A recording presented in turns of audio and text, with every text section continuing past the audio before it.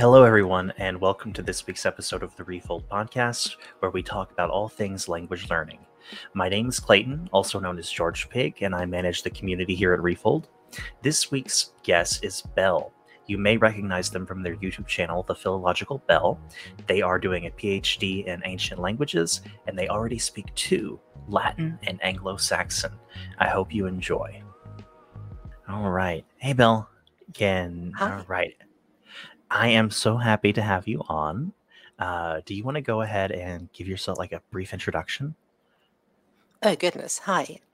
So I'm Belle. I have a YouTube channel where I do analyses and such of medieval languages. I'm currently finishing my PhD in Old English literature. I commonly tell people that I'm obsessed with languages, but I only speak two to any high degree, which is Latin and Old English. And I use those to the best of my ability. And I'm very excited to be here on the Refold Podcast. All right. So what specifically do you do? What specifically do I do? Mm-hmm. So you are a student of like ancient languages, and you're not a linguist, right?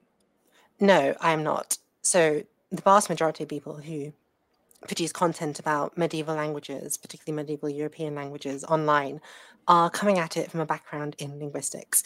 I do not have that background in linguistics. My bachelor's was in anthropology and archaeology. My master's was in medieval studies, which is more like just learning the skills you need to read medieval manuscripts and the languages associated. And I'm doing my PhD under the English department, not the linguistics or history department. So I'm a lot more interested in the cultural meanings of these texts. I actually view my own academic work as a continuity of the anthropology that I was doing in my undergraduate days. So I used to tell people who didn't know what archaeology and anthropology was, I would tell them, well, my bachelor's is about dead and living people, respectively. And I basically view my work studying Old English literature for my PhD thesis as learning about the culture of the Anglo-Saxons from their literary records, basically. And so that's more of my interest in the cultural and literary stuff there. All right. And what are language is a tool for that. Language is a tool for that.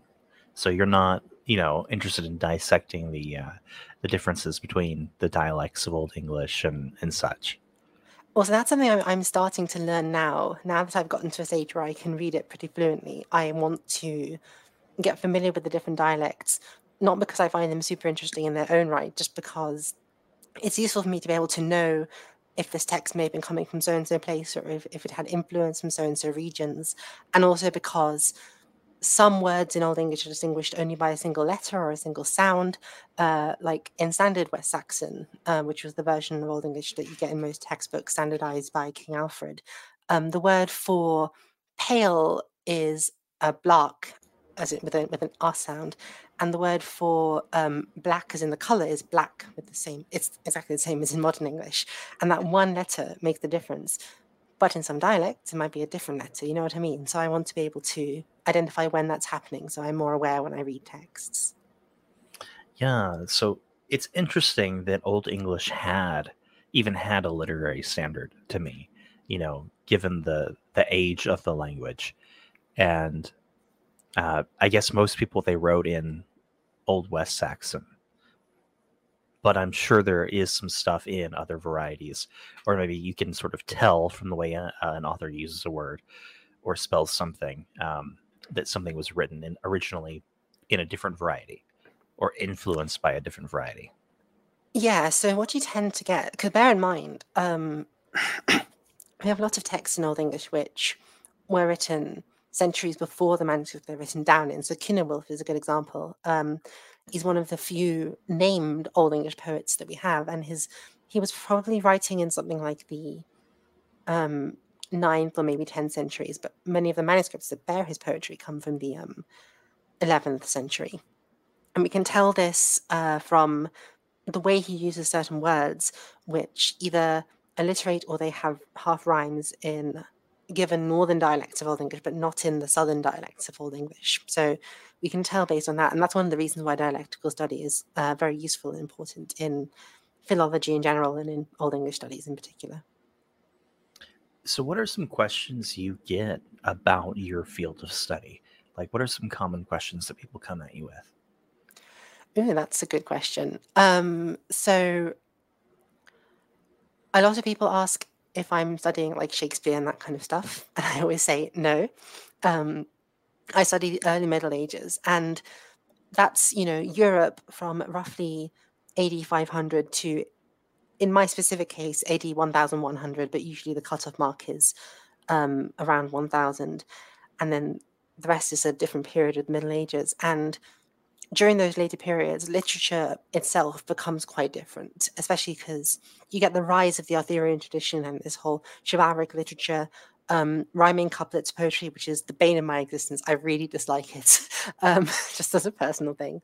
And thankfully, blessedly, Old English poetry has rather little of that, and there's relatively little of it, except in Ireland, because they're awful. I'm kidding. Earlier on in the Middle Ages. So I'm safe in that regard. But the point is, very different genres of literature and styles of literature. You have more of the epic poetry in the earlier periods, which I quite enjoy.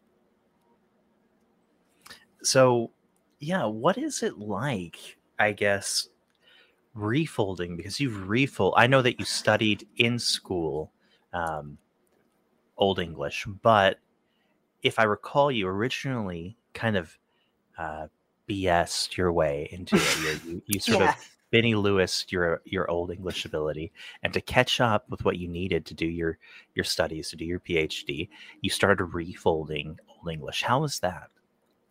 Yeah, so I guess I should explain the origin story of how I started doing my PhD.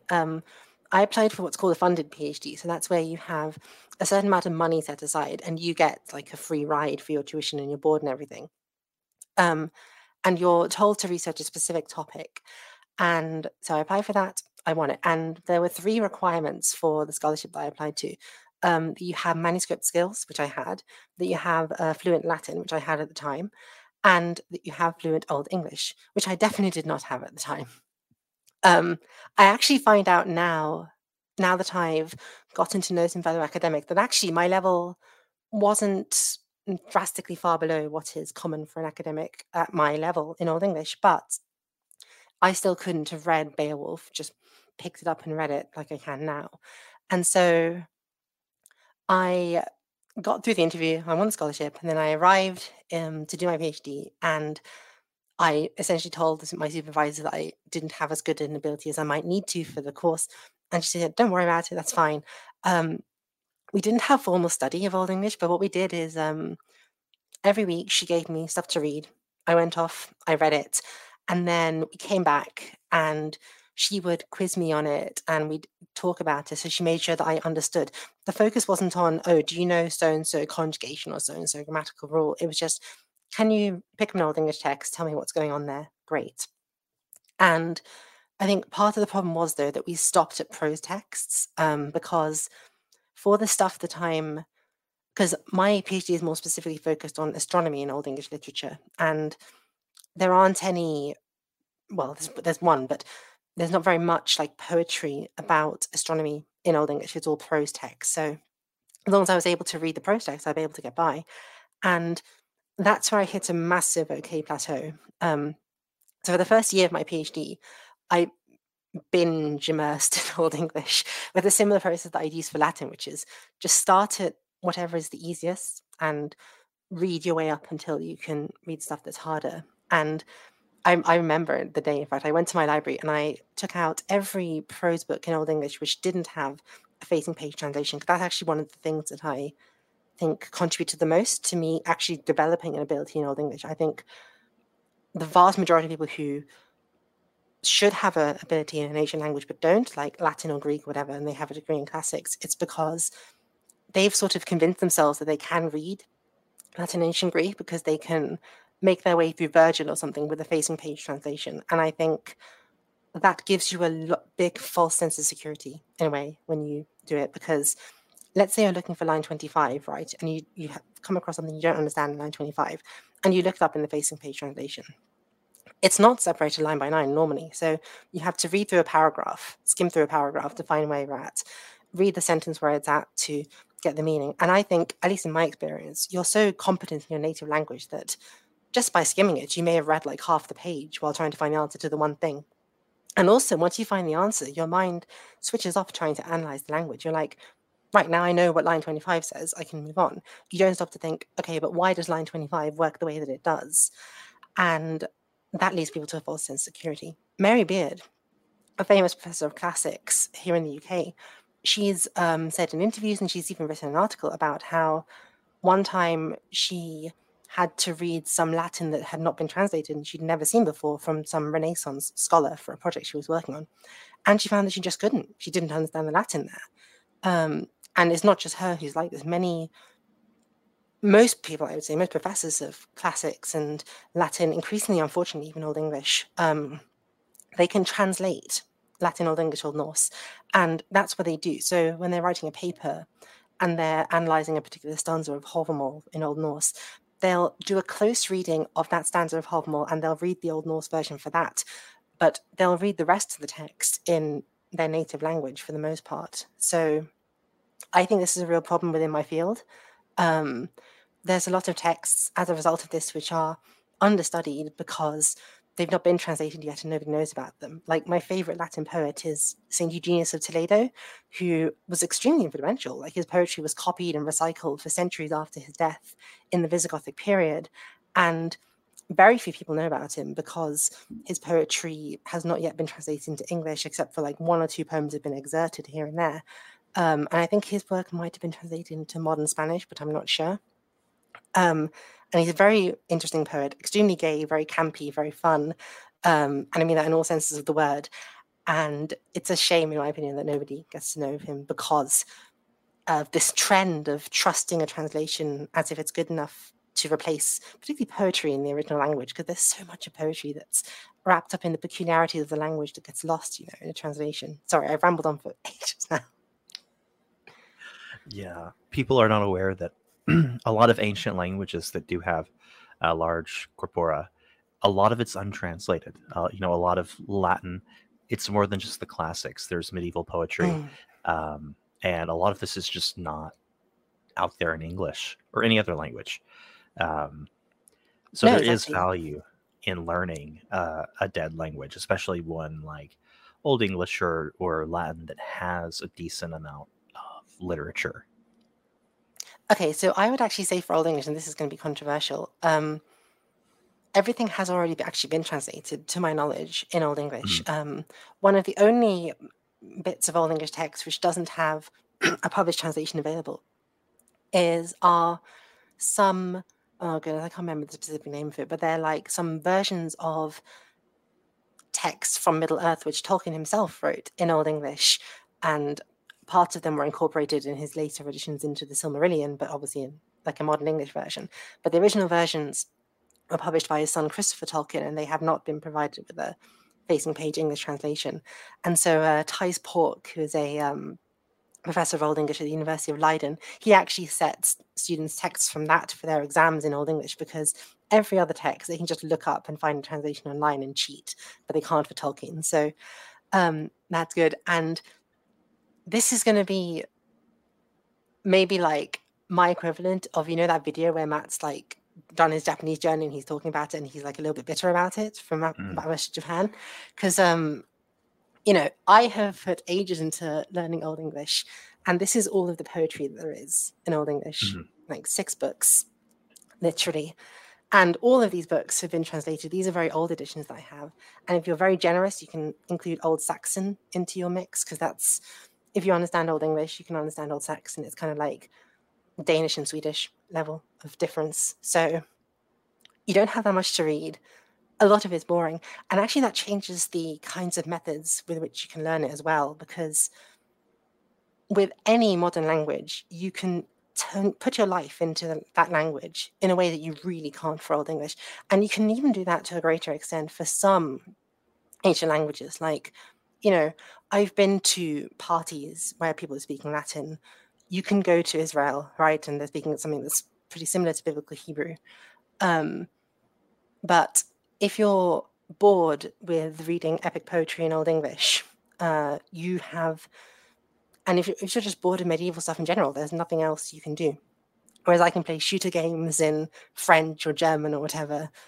So, or I can watch anime in Spanish. So if you can get bored when doing Old English. And so I think that one of the Refold adages, so to say, of you don't get bored in language, you get bored of the content, like that it cannot work sometimes in Old English, because you can legitimately, I think, get bored of the content. Like, I'm doing a PhD in this stuff. I love it.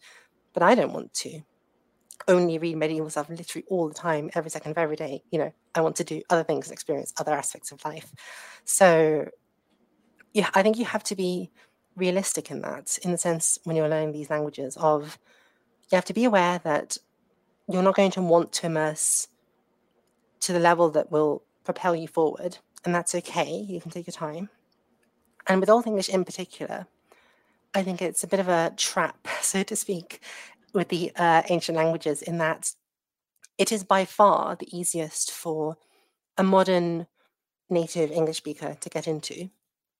But you'll hit an okay plateau very quickly. And really, the only way to effectively get past that plateau is doing a lot of very deliberate and intense vocab study, because the difference between poetry vocabulary and prose vocabulary is massive.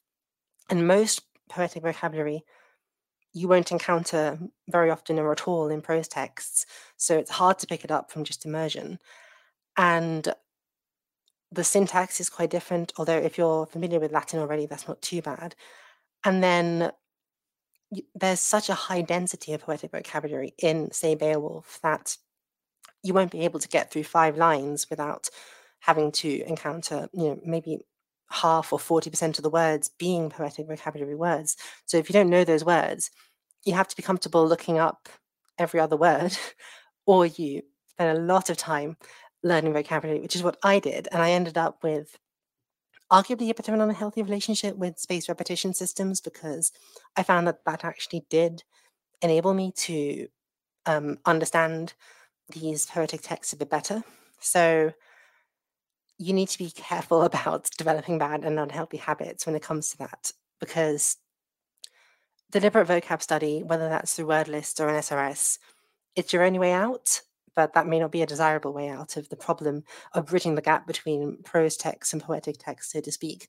And also, quite frankly, with the Old English, the poetry is what's fun and interesting to read for the most part. There are some interesting prose texts, but not as much, So it's a real conundrum for learners. You mentioned that you have an unhealthy relationship with SRS, and I'm curious about that. So, I know that you're a big, huge fan of Memrise. And do you want to Yes. elaborate on how you use Memrise to learn Old English? Yes, definitely. So, what I did on Memrise was I just downloaded a bunch of courses in Old English. Bear in mind, by the time I started on Memrise, I wish I'd started it sooner, frankly. It was when I had hit my okay plateau in Old English. So I immersed in the first year of my PhD, hit an okay plateau, and was only reading prose text. And I sort of just wrote off poetry. I was like, poetry's too hard. I don't need it for my research, blah, blah, blah. And funnily enough, right now I'm writing a chapter of my PhD, which is specifically on poetry. So I was wrong. And then finding Mount versus Japan, finding Refold, really changed my standards for what I consider fluent and mastery of a language. So I wanted to get to that level. And so I downloaded a bunch of courses on Memrise. Now, the problem with Memrise is they do have their in-house courses, and I haven't tried them because they're mostly for modern languages. But members can create their own courses. And so I was faced with 2 options. I could either make my own course and do the vocabulary with that, or I could use pre-made courses. And quite frankly, I didn't want to make my own course, and loads of people told me I should, because it would just take a lot of time for the amount of words I want to know. And I would much rather just take advantage of something that somebody has also put time and effort into making and use that. The problem is, however, not all courses on Old English or Memrise or even Latin are created equal, and many of them have a lot of mistakes.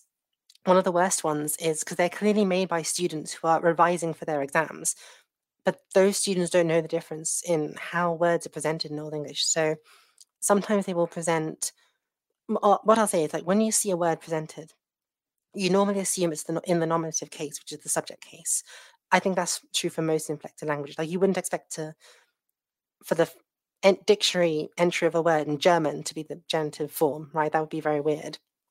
And even for plurals, you'd expect the nominative form. And but students who are making their vocab lists that they've been given by a teacher, they don't necessarily know this. So they will present an accusative or a genitive form of the word as just the word. And so if you learn that, you'll be, I guess, tricking yourself a bit, because I think your brain could very easily start to think that that's the nominative form when it's not, because of that's how it's normally done. So I fortunately was able to use a lot more Old English courses on Memrise than I would recommend. So I've done courses on Memrise and I still revise them, which I would never recommend somebody to do, because I was able to go through and select, don't teach me this word because I could identify that it's wrong. But you have to have a good level of Old English already to identify that. And I went and I did a ton. Like if I load it up on my phone, I think I've got like genuinely thousands of words in total. But that's the problem also, is there's loads of redundancies, because a lot of the courses you're doing, they'll have like 2,000, 1,500, 1,000 words. And most of them are sort of something like frequency lists. So you're getting the 2,000 most common Old English words. The problem then becomes, though, that you do get some differences in vocabulary between the two, right? Because one person's frequency list is going to have some different words than the others. And so you have to do a lot of redundant, overlapping courses to get a wide spectrum of vocabulary. And I would estimate from the courses that I've got saved on my phone, I think I've got about 20 Old English courses in total that I've done on my phone. I really got obsessive. I'd estimate I probably have about 6,000 unique words that are learned on the SRS there. One thing that is really good, though, for Old English to Memrise is the Society for Anglo-Saxon, Norse and Celtic, Cambridge. They have put out their own courses, which are very good. And they have vocabulary which is specific to particular poems, like The Wife's Lament or The Wanderer in Old English. So you can learn those words. And those courses are specifically for poetic vocabulary, which is quite useful. Although, funnily enough, the very last course that I did slapped me in the face a bit, because it's a frequency list, the 500 most common Old English words. It includes a lot of poetic words, though. And for some of the poetic words, it has a little bracket which tells you how often they're used. And I saw some word like Erefoth wheel, and it said something like, this word has been used 2 times in the Old English corpus. And I was like, oh, great. I know this one. That's so useful. I'm glad to know that. And I know a lot of like hapax legomena in Old English, which is extremely Words useless. words that basically only occur one time in a Yes. corpus. Nothing will make you feel more useless than hapax legomena. Yeah, I'm not super into ancient languages, so I'm only vaguely familiar with the concept, but it occurs a lot when like there's one recorded instance of a word, and that is that, and that's a whole other phenomenon, I guess. And sometimes there's debates about them, about what these particular words mean. Like there's one in Old English. The form it occurs in is teofanada, which would be like the past, first and third person past singular of the verb. The verb would be something like teophanon or teophanion. And my personal theory is that it comes from the Greek theophania, which is like manifestation of God. And it's a verb borrowed into Old English to refer to like God causing something to come into being in the world. But that's my personal theory. It's not proven. I can't sort of cite that, you know? Mm. So going back to Memrise, why Memrise over Anki, and what caused this sort of addiction to binging flashcards? Yeah, so Memrise over Anki was because I did try Anki back in the day. Back when I was studying Greek, I made my own deck for Greek. The problem is I can't trust myself. With Anki, you determine whether you pass the word or not. And if I even vaguely knew a word, I'd be like, yeah, I passed that, it's fine. And I knew that that wasn't going to work.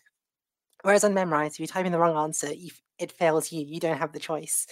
So that was really good. Something that also has saved my life in Memrise is that they have a speed review function. And for that function, you get the word and you get 4 different other sides of the flashcards, and you select the right one out of those 4. Now, obviously, this isn't as effective for learning language, but you can do it really fast. So I can do about 150 words in 10 minutes revising it this way. And I don't think it's nothing. I think it's certainly quite useful to give yourself some, like a warm up for the language and to revise a lot of words quite quickly. So that's how I tend to do my revision. Part of the reason Memrise became as much of an addiction as it is because I realized recently I love number go up. I know it's silly. I know I sound like a monkey, but I'm like, the number is higher now than it was before. I get really excited. I recently downloaded this boba tea simulator game. It's literally just a clicker game. You have a boba tea store and you get more clients and the number goes up. And I got very excited about that. And I think Memrise like scratches that itch in a productive way for language learning. So there's that. And also part of it was that I allowed Memrise to be an exception to my no English rule. So I have a no English rule for my language study where I did not use facing page translations, and I almost never use translations at all. And I think that's the reason I got as good as I did, the main reason really. And then I also do this for modern languages because like I don't like telling people that I speak a bunch of languages. What I do is I say I know Latin and Greek to a decent level, and I use those to understand like French, Spanish, Italian, German, whatever. And I started developing my own personal method for understanding Spanish and Portuguese or whatever from my knowledge of Latin back in high school even, and I've carried it on over these years. But as you can imagine, that requires a bit of maintenance, a bit of contact with the language here and there. So I set a rule for myself of, say, when I'm watching Netflix, nothing in English, except when I'm doing Memrise, except when I'm reviewing my flashcards. Because for the most part, I can't, like, watch something that's in my target language in the background, so to speak. I can't watch a show in Spanish and do Memrise on my phone and follow along with the story. So English content I was allowed to watch when I was doing Memrise, and I think I developed a very positive association with it as a result. Yes, it did mean that my focus when I was doing Memrise was a bit less, but I was doing so much of it and so often. Like, at its worst, it became like 2 hours a day, roughly, maybe 1.5 hours to 2 hours minimum every day, just to review all of the cards that I had. And I've recently massively restructured my relationship to it in what I think is a much healthier way.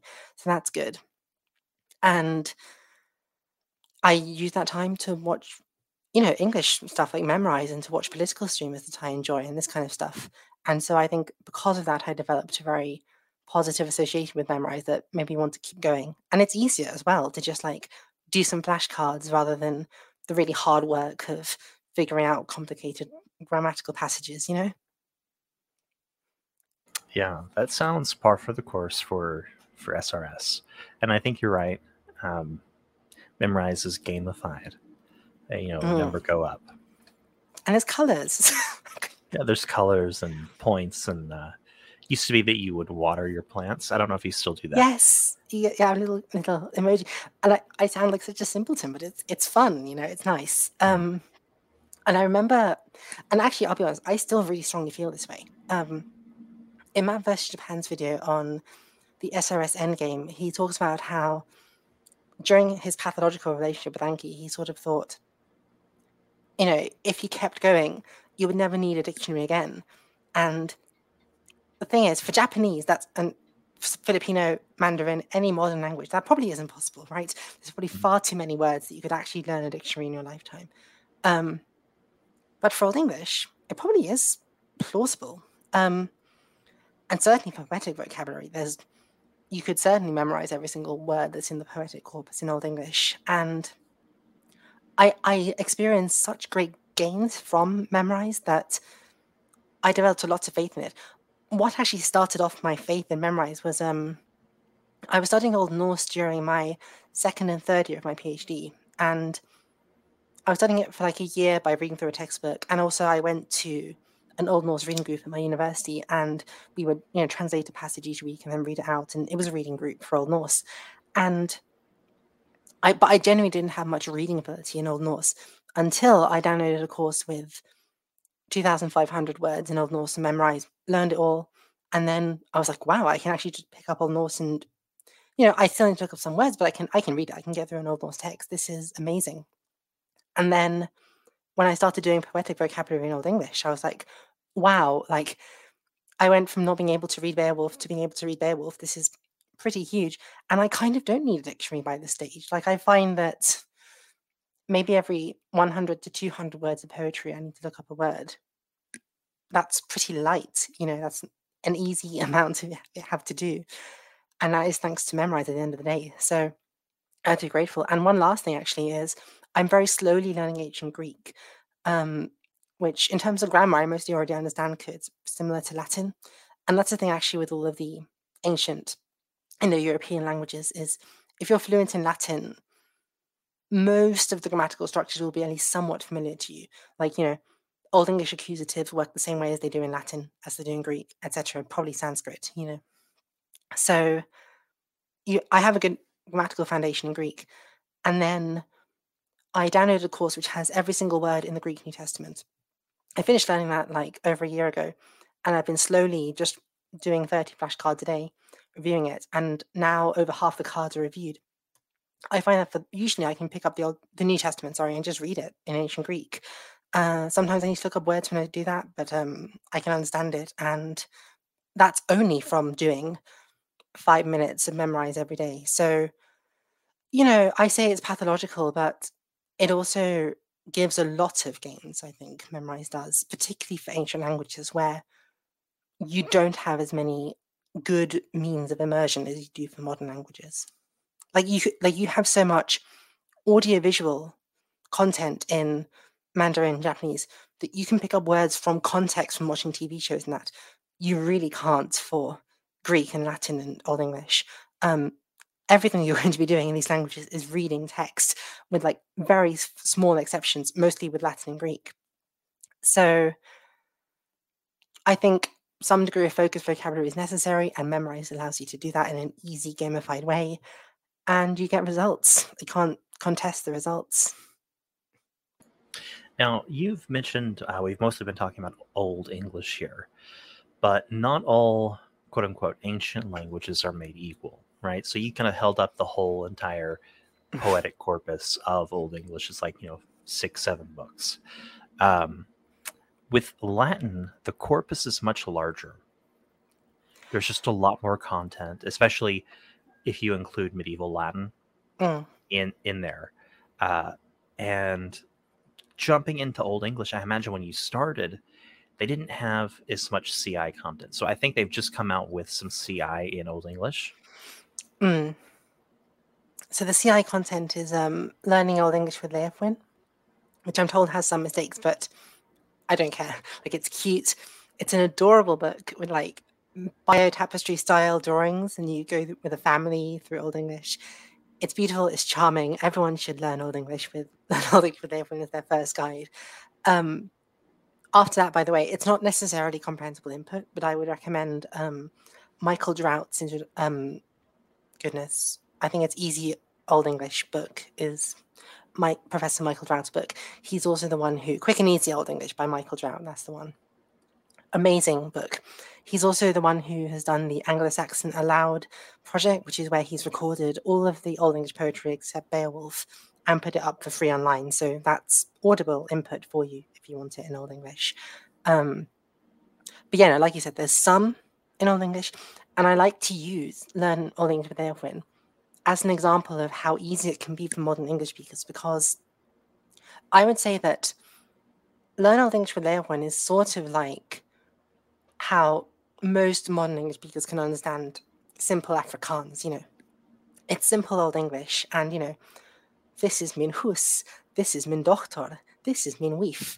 People can know, min nama is bell. People can understand what these things are in modern English. And I like that because it gives them the confidence to be like, oh, I know this. It's not a different thing. It's my own language. I can go for it if they're a native English speaker. They will run into the OK plateau, but that's surmountable. That's fine, Yeah, it's a little bit disingenuous when we see quotes, the average non-academic sees a quote in Old English. It's usually like Beowulf or something, which is poetry at the end of the day. It's an epic. And that's not simple Old English, like you said. This is Weef, which is relatively intelligible to a modern English speaker.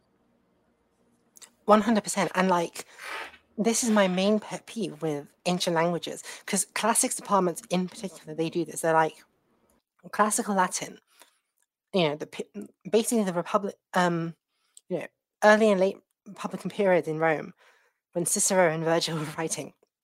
This is the only Latin that is worth learning, and everything else after that is of a lesser quality.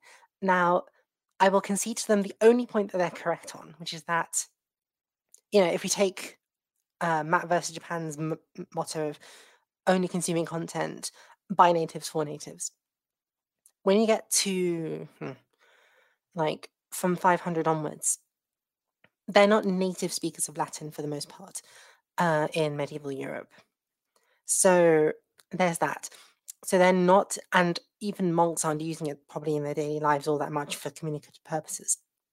But I think it would be foolish to imagine that all medieval Latin and poetry is not fluent and does not reach similar literary standards as ancient Latin. Like Bede is massively fluent in Latin, produces great poetry, etc. It was the literary language of its time, in the same way as we have second language English writers to this day who write just as well as native English writers. And I don't think anybody would plausibly, take Slavoj Žižek, right, and say, oh, don't read him because he's a non-native English speaker and therefore for worse quality. And more importantly, the way that classics departments say that only classical Latin is worth studying is like taking people in the English Refold server and saying Dickens and Mary Shelley, all this kind of stuff, this is the only English that's worth reading. And until you can read this, don't even bother. There's nothing that's worth pursuing in English for you. And you have to study for many, many years until you're able to decode it. You have to learn this set of codes. And then once you've learned the set of codes, you can look up the codes in a table to slowly translate a page of Charles Dickens. And that's your English immersion for the day. Nobody would learn English. That sounds awful. And by presenting Old English as here's Beowulf, because that's all it is, right? The only thing people want to read in Old English is Beowulf. And to be fair, it's the most exciting text that we have in Old English. But if it's presented to people as this is why you learn Old English, and then they start reading and they struggle with Beowulf, because they will, it's very difficult. I struggled with it for a very long time. Then nobody's going to put in the effort to try to learn Old English. Do you know what I mean? So I would much rather we redirect our focus to comprehensible content in Old English, which there is a good deal of. And when it comes to sort of comparing ancient languages, back to comparing English and Latin, with Latin, there's a very good series of textbooks, Lingua Latina per se illustrata, which is a lot of CI content. Yes, but it's a really good video by the YouTuber Found in Antiquity about Lingua Latina per se illustrata, and she raises, I think, some very valid concerns with this book, namely in the way people approach it. She says how this book on its own is not enough to get people to a good reading ability in Latin, and it's also not even enough to get people to a good conversational Latin ability. And she's observed this apparently at Conventicula herself. So I think it's a great resource, LLSPI, and I would recommend it for everyone, but just not as the only thing that you do or the main thing that you do. You need to do a lot of things, a lot of immersion with Latin. But you're right in that There's tons of comprehensible input for Latin. There's also a community of people who I've speak it. seen Minecraft YouTubers who talk while they do Minecraft in Latin, Oh yeah, like I was which is part of the something you spoken Latin don't have with society. which is not something you have with English, or Old English rather, to the same degree. Yeah. And there are news stations in Latin, that have weekly or so on and so forth, like spoken Latin news. So it's not a super fair comparison. It's sort of like, I guess a modern equivalent would be like, I don't know, learning some regional language and comparing it to modern English. Like, they're both modern living languages. And I found some regional languages in the Philippines with like 10,000 speakers. I found YouTube channels in those languages, but the content is usually not super great, and not great audio equipment. And like, it's not like I'm finding books. I'm finding like somebody's random blog from when they were in high school. It happens to be in one of these languages. Like, there is content, but it's not quite the same. Whereas with Latin, you've got a modern community of speakers who actively use the language. And yeah, it's just interesting to me. Minecraft videos in Latin is not something I would have imagined 10 years ago.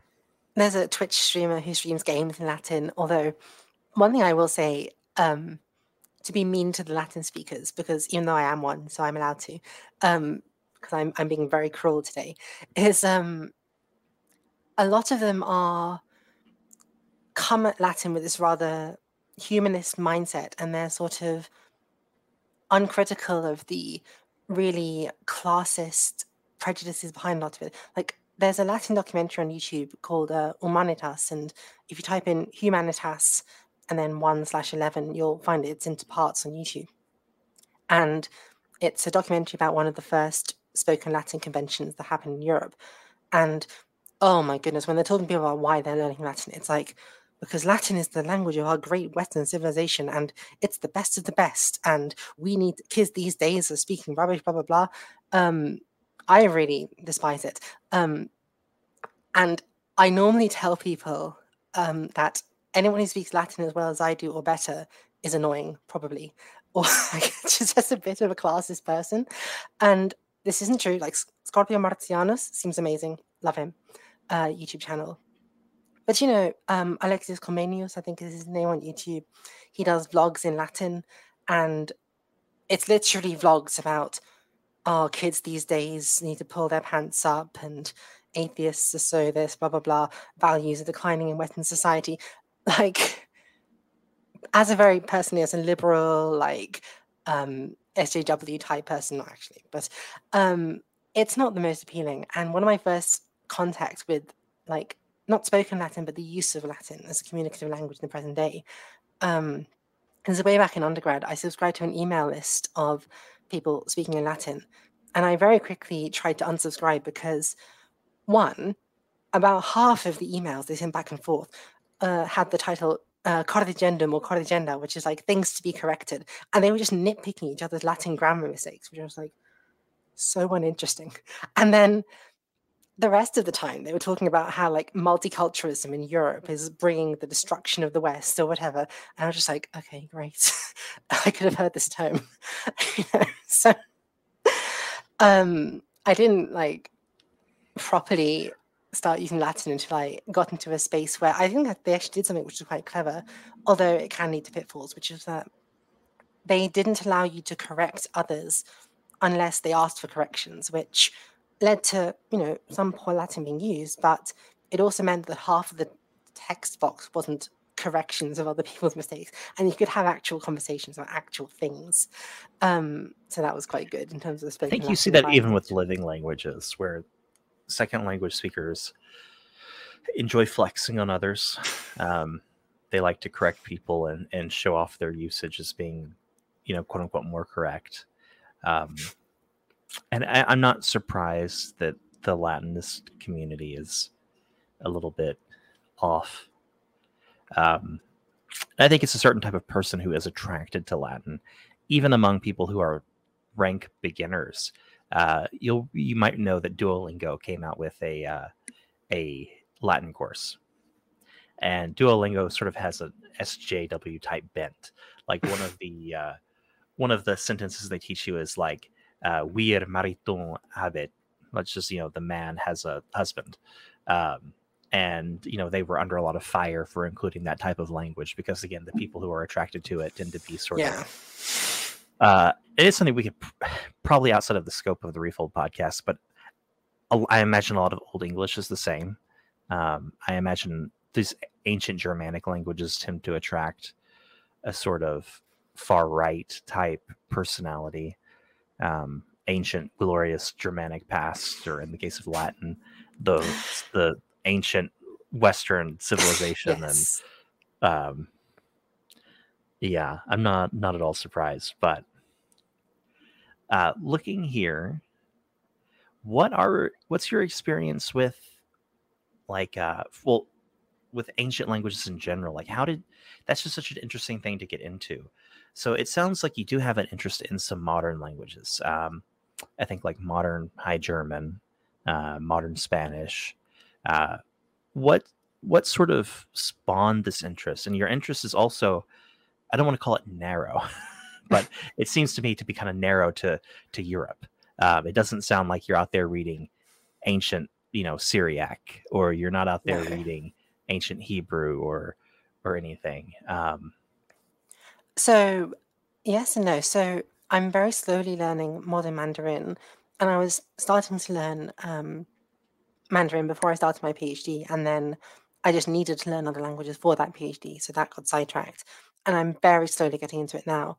And long term in my life, I want to, because it takes a long time to do it for any one language, I want to achieve proper like C1 reading fluency in Old English, Old Norse, Latin, Ancient Greek, and eventually Classical Chinese. So I am going to do that, and I've also dabbled in learning Coptic. But you're right, it's predominantly an interest focused on Europe. And I guess I always tell people that I've got two main obsessions, and my life revolves around them to some extent or another. I guess we could maybe add language as a third, but I normally use language to supplement the other two. So I'm obsessed with like social studies and social sciences, and for the most part, like I got my fill of that in terms of formal education during my bachelor's degree. And then I went on to do my master's in medieval studies, and now I'm doing my PhD in medieval literature. So that's how I got into it. And I've just always, since I was a kid, been fascinated by the Middle Ages and the ancient world and the ancient past, and ancient Europe in particular. I think, frankly, a lot of it is like I was super into Morrowind and World of Warcraft as a kid and a teen, and it's that like high fantasy European aesthetic. And when I read medieval poetry to this day, it really feels like I get some of that same excitement as when you're exploring Malgor for the first time in World of Warcraft. It feels like going into a fantasy world, so to speak. So medievalism is escapism for me. That makes sense. So do you have any plans to maybe branch out? So for me, I personally think the ancient quote unquote Near East is very interesting. Mhm. I think it would be interesting to learn, Hebrew or I don't know, Aramaic or something like that, and sort of experience, the ancient Near East. Mm. So I would like to learn Coptic one day, probably. And for me, there's something very cool about being able to speak a language which is ultimately descended from what the pharaohs spoke. That's really cool. And as far as ancient Near East, yeah. So I come from a Roman Catholic family, and my mother in particular is really into like all this biblical stuff, and she'll call me up once in a while to ask me if so and so actually means what it said, what this pastor said it did in the original Greek or Hebrew. And I'm like, I can tell you for the Greek, I can't tell you for the Hebrew. Stop asking me for the Hebrew.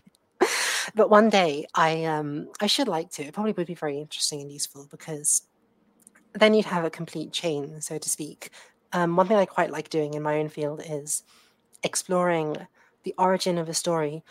So saints' lives in medieval Europe. Normally, the original is written in Greek, then it gets translated into Latin, then Old English, etc., etc.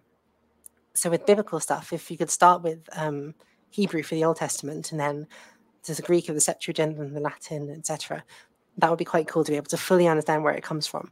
And also, I'm sure there's tons of concepts in the Old Testament which like are encapsulated within the language itself. And so I'm an atheist personally, but one of my best friends is a Catholic monk, and sometimes he tries to convince me of God, etc., in the Catholic Church. And like one of the things he points to is, oh, all of these prophecies in the New Old Testament get fulfilled in the New. And I'm like, well, how do you know for sure? Like, how do you know that somebody hasn't just like badly or like poorly translated a certain part of it? And so it would be nice one day to actually be able to read the Old Testament in its original Hebrew and Aramaic and know with confidence what it's saying.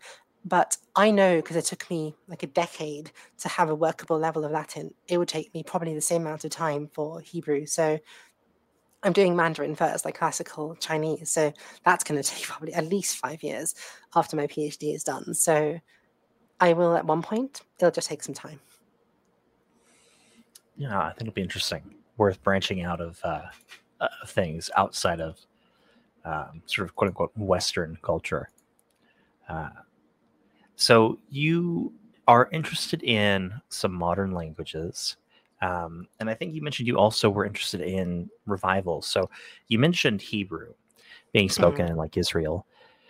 And, it's sort of a revived language. But there is also a movement among people to revive Gothic. Do you want to talk about sort of the Gothic revival movement?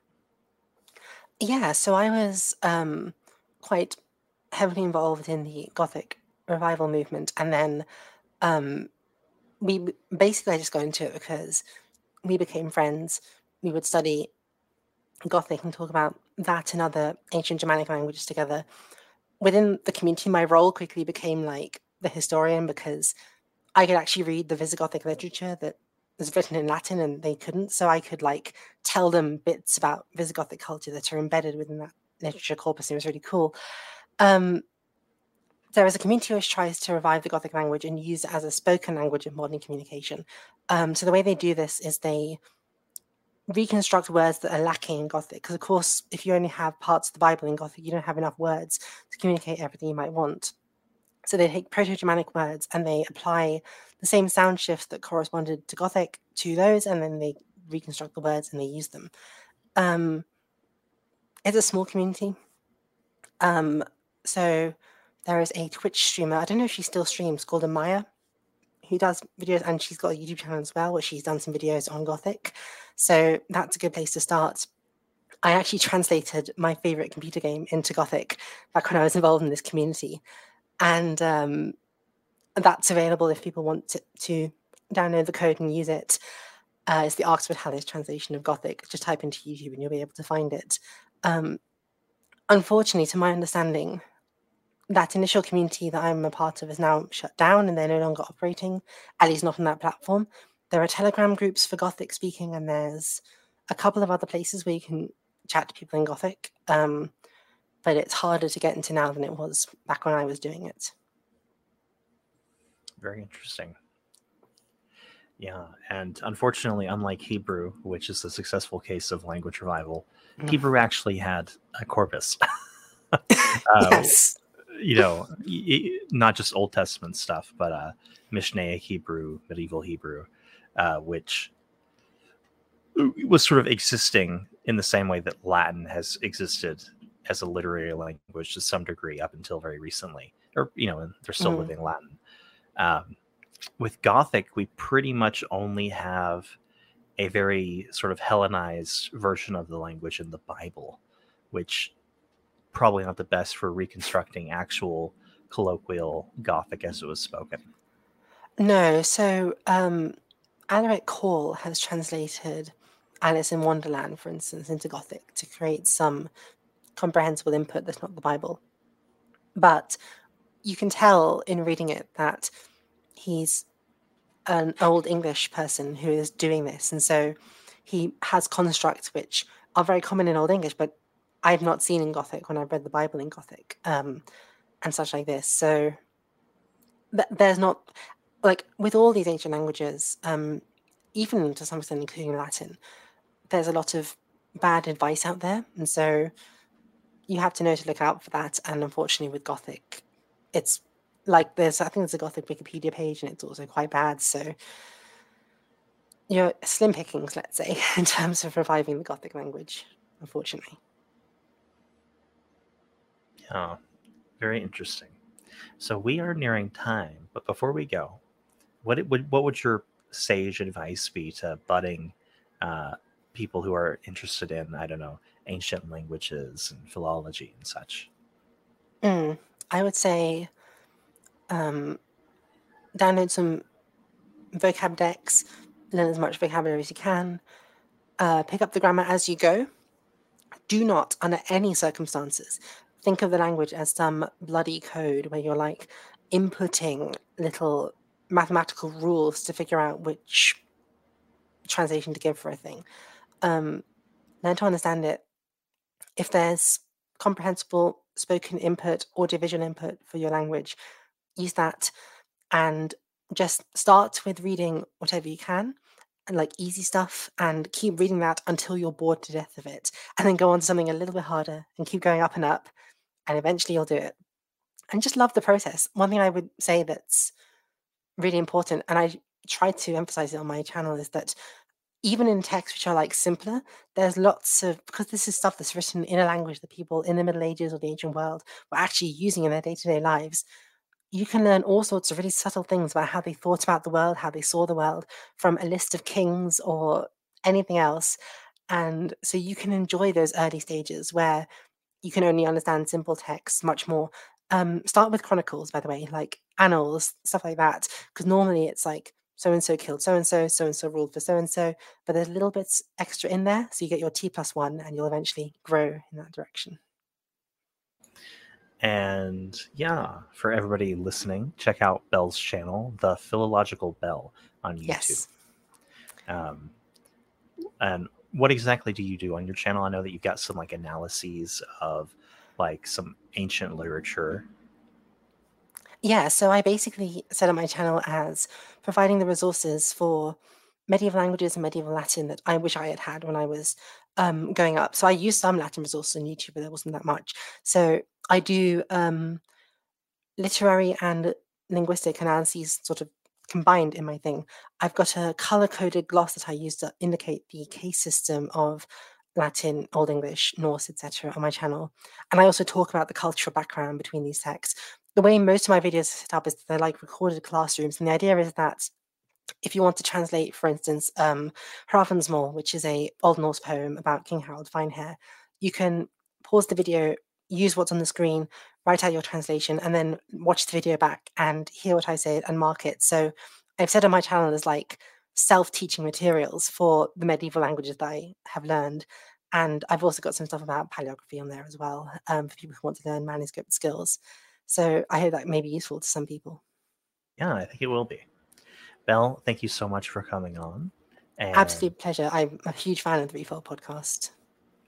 Yeah, this was a great episode. I think you're our first sort of, I don't know, medievalist, I don't know what to call ancient language person to have on. And it was certainly highly informative.